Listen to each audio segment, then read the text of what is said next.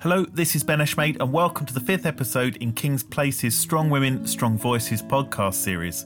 In this episode, we speak to Scottish-Canadian singer Alison Burns and multi-award winning guitarist Martin Taylor, who come to King's Place on the 18th of May 2017 to perform an evening of music inspired by the legendary singer Ella Fitzgerald.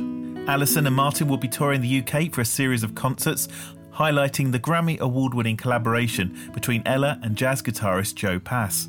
We explore this singer's legacy, catching up with the two musicians via Skype. Why Ella Fitzgerald? What inspires you about the singer and her performances and her music? I think when we got together, I was already an Ella Fitzgerald fan. I used to listen to all those early recordings when her voice was really quite young sounding. But I loved the way that it matured into the voice that she's, was known for. Well, Ella Fitzgerald is, I know, a very big influence on Alison. And Joe Pass, of course, worked a lot with Ella. And I worked with Joe. Often when Alice and I have worked together, we've spoken about Ella Fitzgerald and Joe Pass, and their duo recordings were a great inspiration for us. I mean, she recorded 4 albums with Joe Pass in the later side of her career, and her voice was completely different, but it just shows you the quality and the calibre of her voice. When it's just guitar and voice, the voice is really exposed.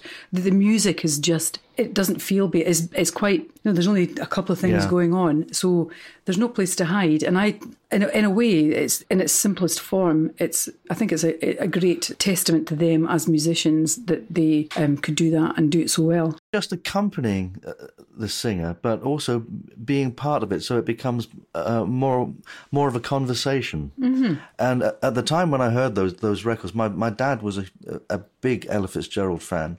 I can remember my parents taking me to see the Count Basie Orchestra in London when I was quite young. I was probably about 13 or 14, and Ella Fitzgerald was the singer, was the guest singer in it. And so I did get to hear it. I always remember there was one tune. I don't know whether we're going to do this together. We need to talk about this. That really it struck me as being such a great song that she sang so beautifully. Was "Willow Weep for Me."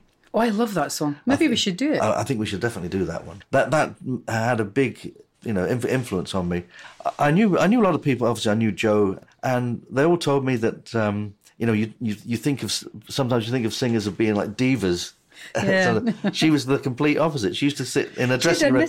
Did her knitting, yeah. Actually, that's a little bit like me. I sometimes take my sewing in with me. And there you are. Keep the tradition going. Absolutely. I love her for that. Yeah. I will promise to be true.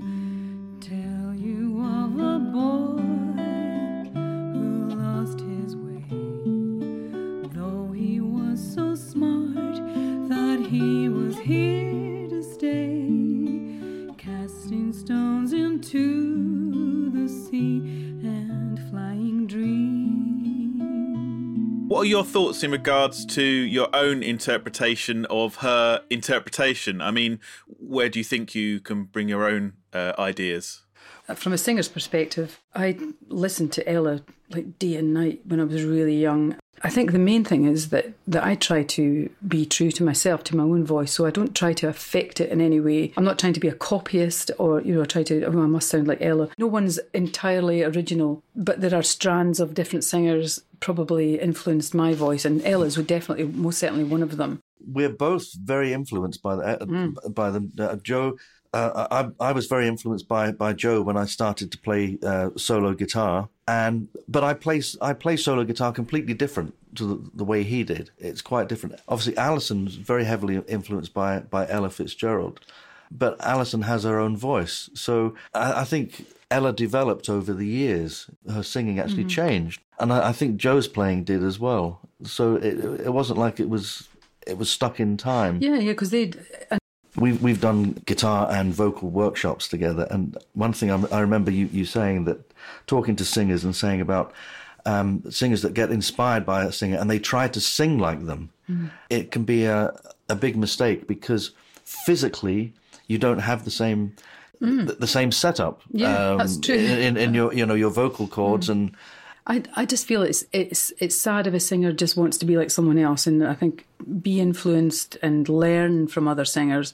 Just let your own voice ring out, and that's one thing 100% sure about for me is just to sing the way that I feel and the way that it comes out. And I constantly work on my voice and I look after my voice and exercise it and keep it in shape, which is really important. But my voice has changed, and it's actually changed a lot since we've started working together, Martin, because I think you're influenced in the way that I sing as well, because I'm a great listener and I love harmonies, and I'm being influenced by the way that you play, and I'm just wondering if that's the way that Joe and Ella worked as well. Maybe that's another common point. Smoking, drinking, never thinking of tomorrow.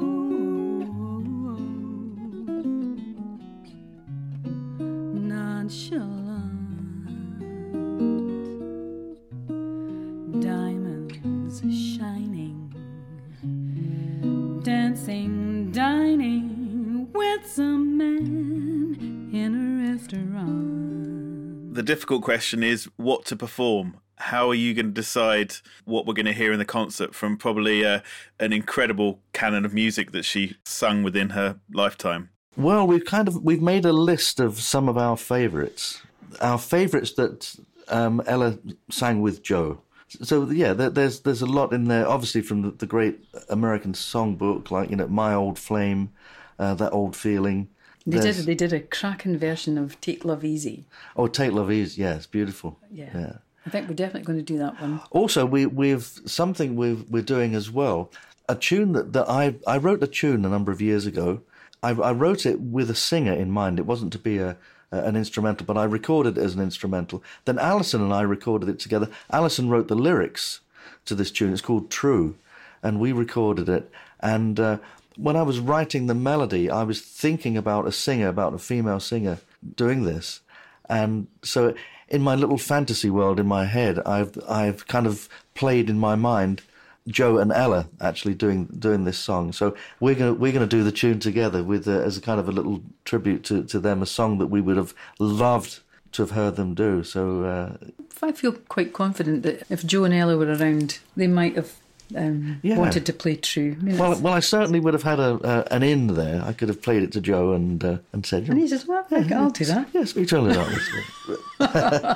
Unfortunately, it didn't happen, but we do it anyway. We do it with them in mind. Yeah. Yes, definitely. Kiss his face, say take care, you truly win, because you dare from the deep.